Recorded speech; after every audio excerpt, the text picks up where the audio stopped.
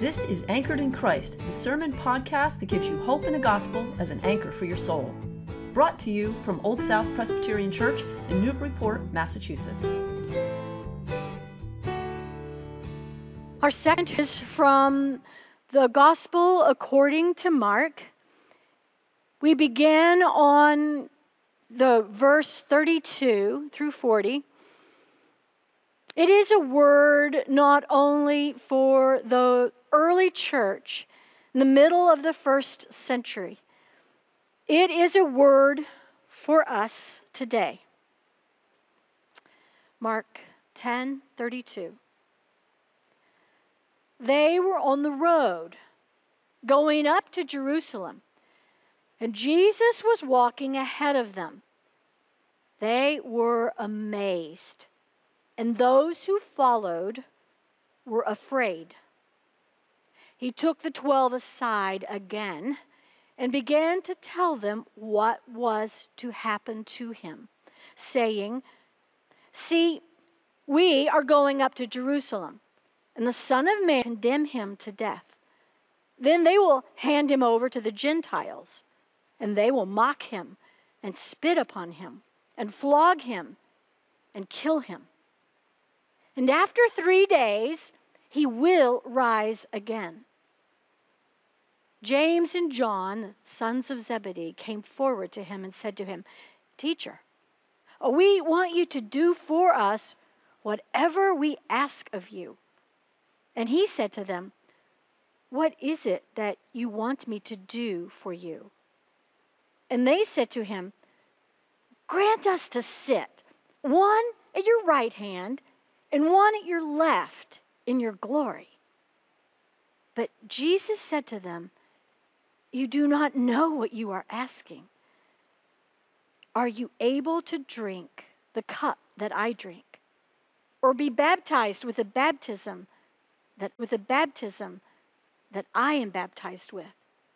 They replied, "We are able." Then he said to them, "The cup that I drink you will drink, and the baptism with which I am baptized you will be baptized. But to sit at my right hand or at my left is not mine to grant, but it is for those for whom it has been prepared." Let us pray. Lord Jesus, we would like you now to join us right now on the road that we're on. We're on it collectively as a world, and we're on it individually. And only you know what we need to hear. So we ask that by your Spirit, we may. In Jesus' name, amen. Halloween night, New Year's Eve, July the 4th, they were all the same to me. Because 25 years ago, I worked evenings and nights as a registered nurse in a small rural hospital just south of the Washington-Canadian border.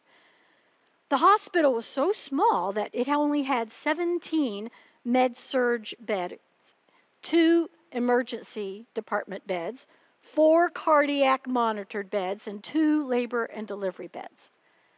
The staff was so small that we were scheduled for only 1 registered nurse and as many LPNs and nurses' aides as the nurse needed. The physician, the cardiologist, the radiologist, the laboratory technician just needed to be within 20 minutes of the hospital. So you can see, holiday nights were difficult for me because on those nights, many foolhardy accidents took place by those who were just trying to have fun. You can then understand why getting behind the wheel, driving to work, I sometimes had shaky hands. My heart was thumping in my chest because I knew the risks that lay before me.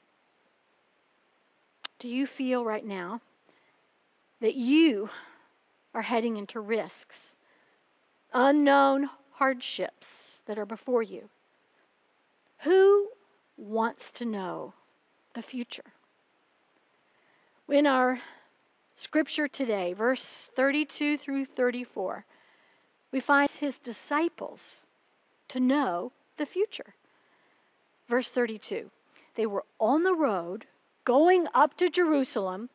They were amazed, and those who followed were afraid. Amazed. It's a word that means they were astounded. They were stupefied. It's what happens when the normal state of affairs is no longer there, and it leaves us with a state of surprise and fear. We've all experienced it during this week. You go to the neighborhood grocery store, and there is no toilet paper, not a single roll. So you drive to Costco, and from floor to ceiling, there's still no toilet paper. We are amazed. We're stupefied. The disciples were also afraid. They were alarmed. They were terrified. 2 years ago, I was at Roxbury Presbyterian Church, which hosts weekly a group of residents in Dorchester and Roxbury and Greater Boston, those who have been traumatized in some way or another by life events. A trauma counselor got up to address the residents who were feeling afraid. She said, when people are afraid, they fight, they go in flight, they freeze, or they collapse. I would like to add another to the list. When people are afraid, they also stockpile. The disciples are astonished and afraid. And we may feel this way too. We are aware of an approaching crisis. There's simply no frame of reference for this pandemic. Never has anything so devastating touched the world or all of society. So in this text, we hear that they were going up to Jerusalem. Jerusalem was the end of the line for Jesus. The feeling of finality hung in the air. For years now, we have been inundated with the production of end-of-the-world movies. The genre got its classic start in 1953 with the film version of H.G. Wells' novel, The War of the Worlds. On black and white TV, I used to watch Lost in Space and The Twilight Zone. And then came the blockbuster movie, Independence Day, followed by years of one version or another of zombie apocalypse. Then Suzanne Collins' The Hunger Games, and Brad Pitt's World War Z. But why does going up to Jerusalem make the disciples afraid? Isn't Christianity all about good news? You know, God is love. Jesus came to heal, feed the multitude, touch the marginalized, bring hope to the poor. Yes, doing good, teaching the way of God is what Jesus did. But that is not why he came.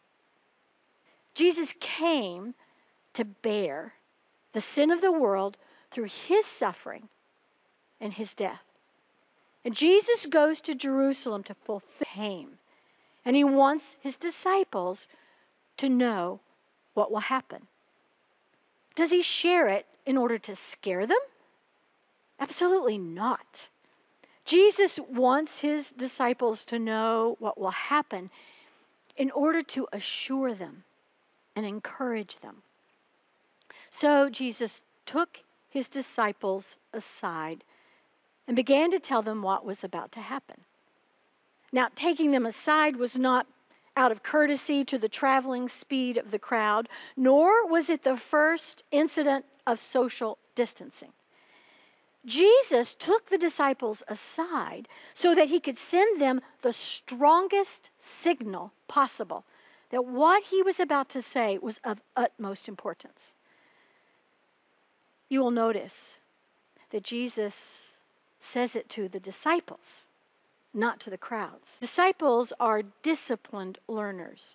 If someone is a disciple of an exercise coach or a yoga instructor, they are disciplined learners. The 12 disciples intentionally followed Jesus, heard what he taught.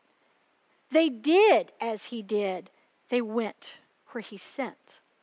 The crowds around Jesus are spiritually curious. Being with Jesus as part of the crowd does not make one a disciple. A disciple decides and commits to being with Jesus all the way. In verse 32, we also notice that Jesus is leading. He's leading. He does not send the disciples into an uncertain future alone. He goes with them and ahead of them. He goes with them and ahead of them. He is ahead of us and with us in this very troubling time in world history. Verse 33 and 34, he says, "See, we're going up to Jerusalem. The Son of Man will be handed over to the chief priests and the scribes. They will condemn him to death. They will hand him over to the Gentiles. They will mock him, spit upon him, flog him, kill him. After 3 days he will rise again." Jesus knows that he will be handed over. Jesus knows that the religious leadership will condemn him. Jesus knows that the Roman governor Pilate, whose soldiers will mock, spit, and flog him before nailing him to a cross to die. Jesus knows this will happen. There's something else that Jesus knows. He wants his disciples to know it as well. After 3 days, he will rise again. Now, you may say, if Jesus knows the horrific things that lie ahead, why does he not hightail it and get out of there? If he's the Messiah, why does he allow this betrayal and failure in leadership? Why does he permit the pain and the suffering and the death? Why does he allow it? He does it so that we may not perish, but may have everlasting life. Former late-night talk host David Letterman once interviewed an extreme mountaineer named Aron Ralston. According to the Chicago Tribune, Ralston used a pocket knife to sever his lower right arm, which had been pinned beneath an 800-pound boulder in remote Utah Canyon for 5 days. After doing that surgery on himself, he rappelled down, walked 3 hours, and was spotted by a helicopter. 3 months later, he was on national TV explaining all of this to David Letterman, who was profoundly moved. With the interview wrapping up, Letterman wondered aloud, could everybody have done this? Ralston replied, if you had a choice to go through an hour of pain in order to live another 60 years, you would have done the same thing. Jesus walked toward the events that were before him so that we might live not just another 60 years, but for eternity with him. Jesus said, John 16:33, I have said this to you so that in me you may have peace. In the world you will have tribulation. Take heart. I have overcome the world. Jesus wants his disciples to know the future. Now, going on into verses 35 and 37, we find how the disciples respond. The disciples want to control the future. Jesus had just told them. He did so in chapter 8, verse 31, chapter 9, verse 31. And do you know what happens each time Jesus tells them about the suffering he is about to endure? Each time, they jockey for the most favorable outcomes for themselves. They're looking out for number one.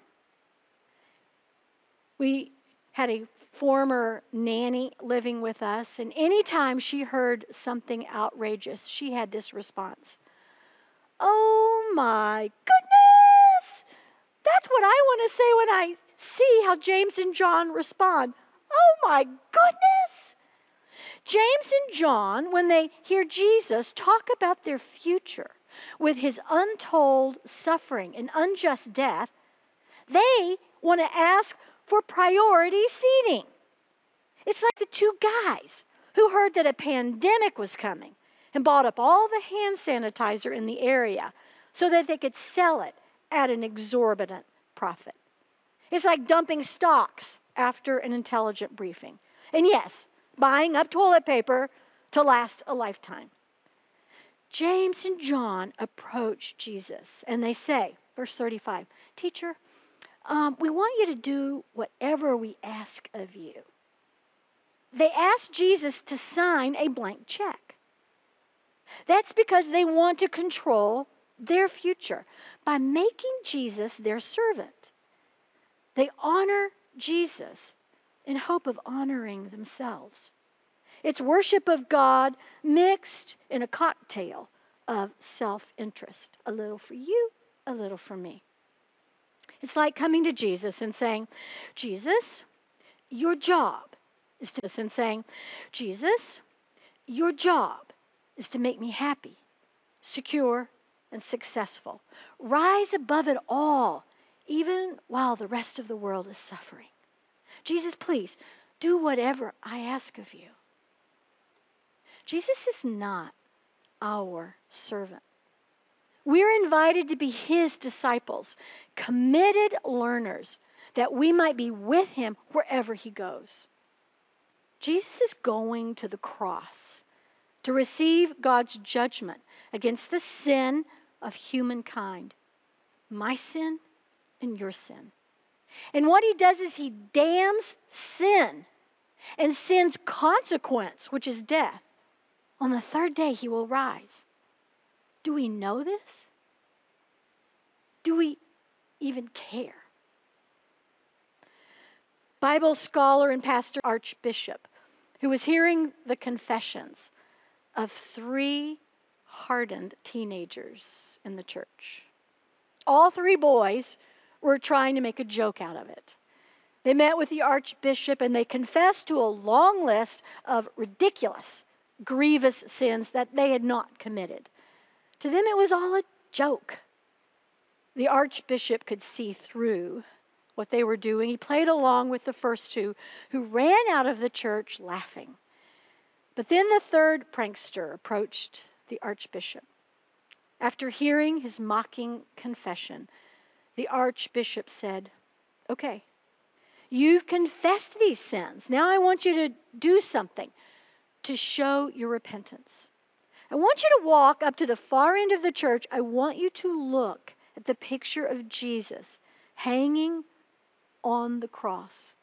I want you to look at his face and say, you did all that for me, and I don't care that much. I want you to do that 3 times. So the boy went up to the front. He looked at the picture of Jesus, and he said, you did all that for me, and I don't care that much. And then he said it again.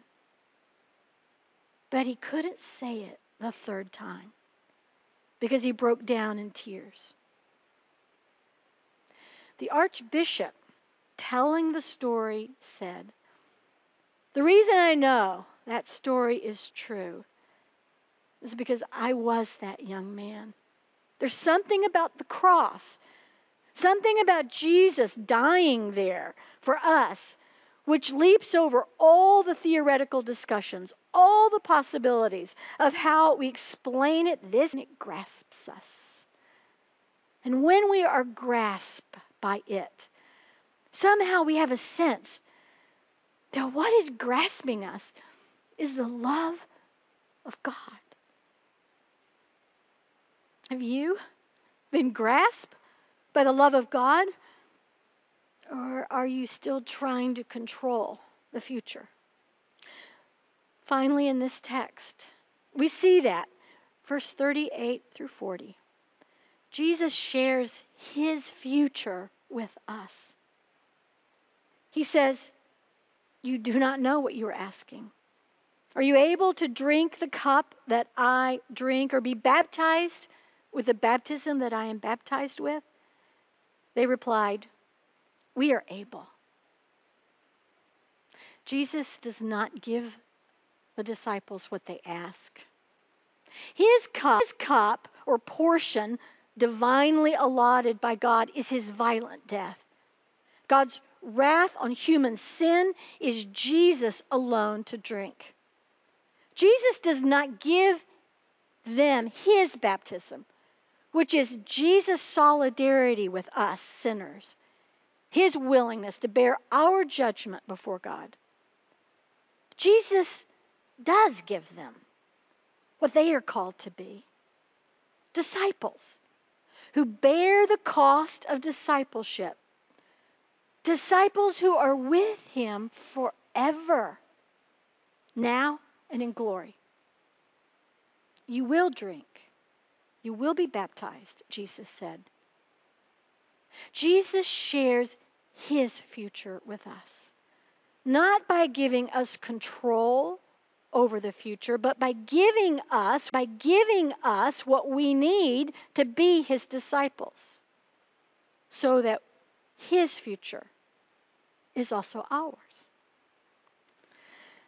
Chester Nimitz was the commander-in-chief of the U.S. Pacific Fleet, commander-in-chief of the Pacific Ocean areas in World War II, commanding Allied air, land, and sea forces.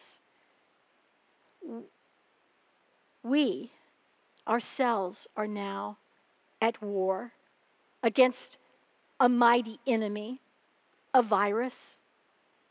Nimitz himself was at war, as was our country, and he had his own role to play, just like we do. Listen to what Nimitz says about his faith and about how that he made. Quote, "I asked God for strength that I might achieve. I was made weak that I might learn to obey. I asked for health that I might do greater things. I was given infirmity that I might do better things. I asked for riches that I might be happy. I was given poverty that I might be wise. I asked for power that I might have the praise of men. I was given weakness that I might feel the need of God. I asked for all the things that I might enjoy life. I was given life that I might enjoy all things. I got nothing that I asked for, but everything I hoped for, almost despite myself. My unspoken prayers were answered. I, among all men, most richly blessed." Jesus wants his disciples to know the future. We want to control the future to our advantage. But Jesus shares his future with us, those who put their faith in him. What more could we ask? I close with the final paragraph of the final book in C.S. Lewis' series, The Chronicles of Narnia. The title of the book is The Last Battle. And as he spoke, he no longer looked to them like a lion, But the things that began to happen after that were so great and beautiful, not write them. And for us, this is the end of all the stories. And we can most truly say that they all lived happily ever after. But for them, it was only the beginning of the real story. All their life in this world and all their adventures in Narnia had only been the cover and the title page. Now at last, they were beginning chapter 1 of the great story, which no one on earth has read, which goes on forever, in which every chapter is better than the one before. What do you want me to do for you? Jesus asks. Please, God, give me Jesus, God. Give me Jesus. Let's pray.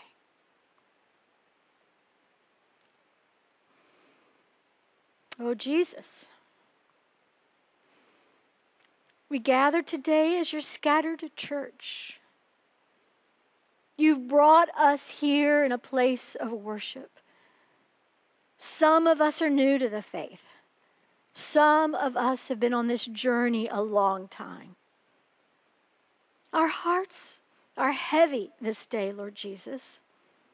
Our world groans with the sights of what's before us unfolding. And we sigh with fear, some with anger, and all with grief. We cannot comprehend what is taking place around us. We cry today with the concerns and sorrows on our heart are too many to count. But we ask that you would hear us as we bring them all to you. And in the silence of our heart, we name them before you. Those who are ill in body, whose illness is long or short, painful or difficult. Hear our silent prayer, O Lord.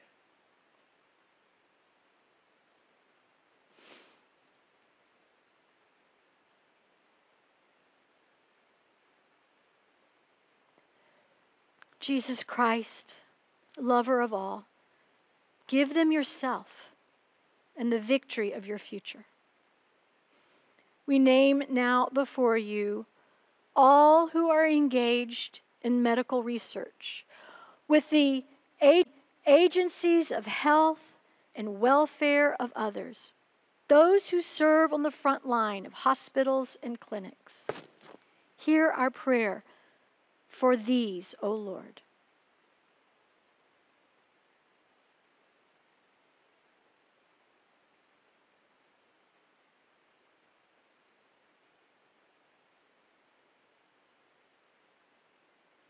Jesus Christ, lover of all, give them yourself. Encourage and strengthen them in their labors. Lord, we name before you those who are troubled in mind, distressed by the present times, dreading the future, and all who find themselves trapped and cast down by fear. Hear our prayer, O Lord.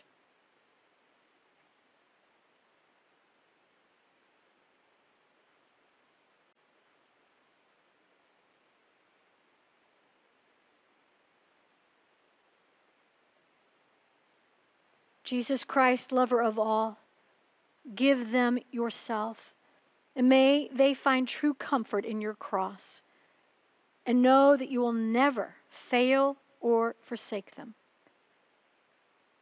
Lord Jesus, we pray for the needs of families who are working and schooling from home, and for those who live alone and feel the emptiness of isolation now more than ever.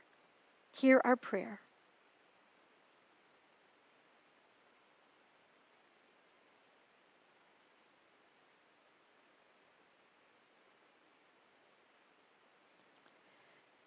Jesus Christ, lover of all, give them yourself as the peace that binds, and your that lights up any gloom. And Lord, we do pray for our ministry with Sunday sandwiches and the food bank. We pray for our sister congregation, Roxbury Presbyterian Church, and Pastor Walker. And we pray, O Lord, for the opportunity to give in one great hour of sharing. Thank you that you hear our prayers.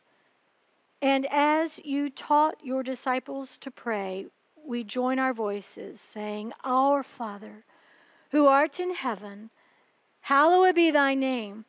Thy kingdom come, thy will be done, on earth as it is in heaven.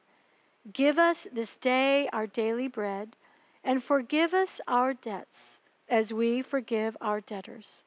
And lead us not into temptation, but deliver us from evil. For thine is the kingdom and the power forever. Thank you for listening to this sermon from Old South Presbyterian Church in Newburyport, Massachusetts. If you'd like more information about our historic church, or you'd like to find out more about the Gospel of Jesus, please visit our website at oldsouthnbpt.org. The peace of Christ be with you.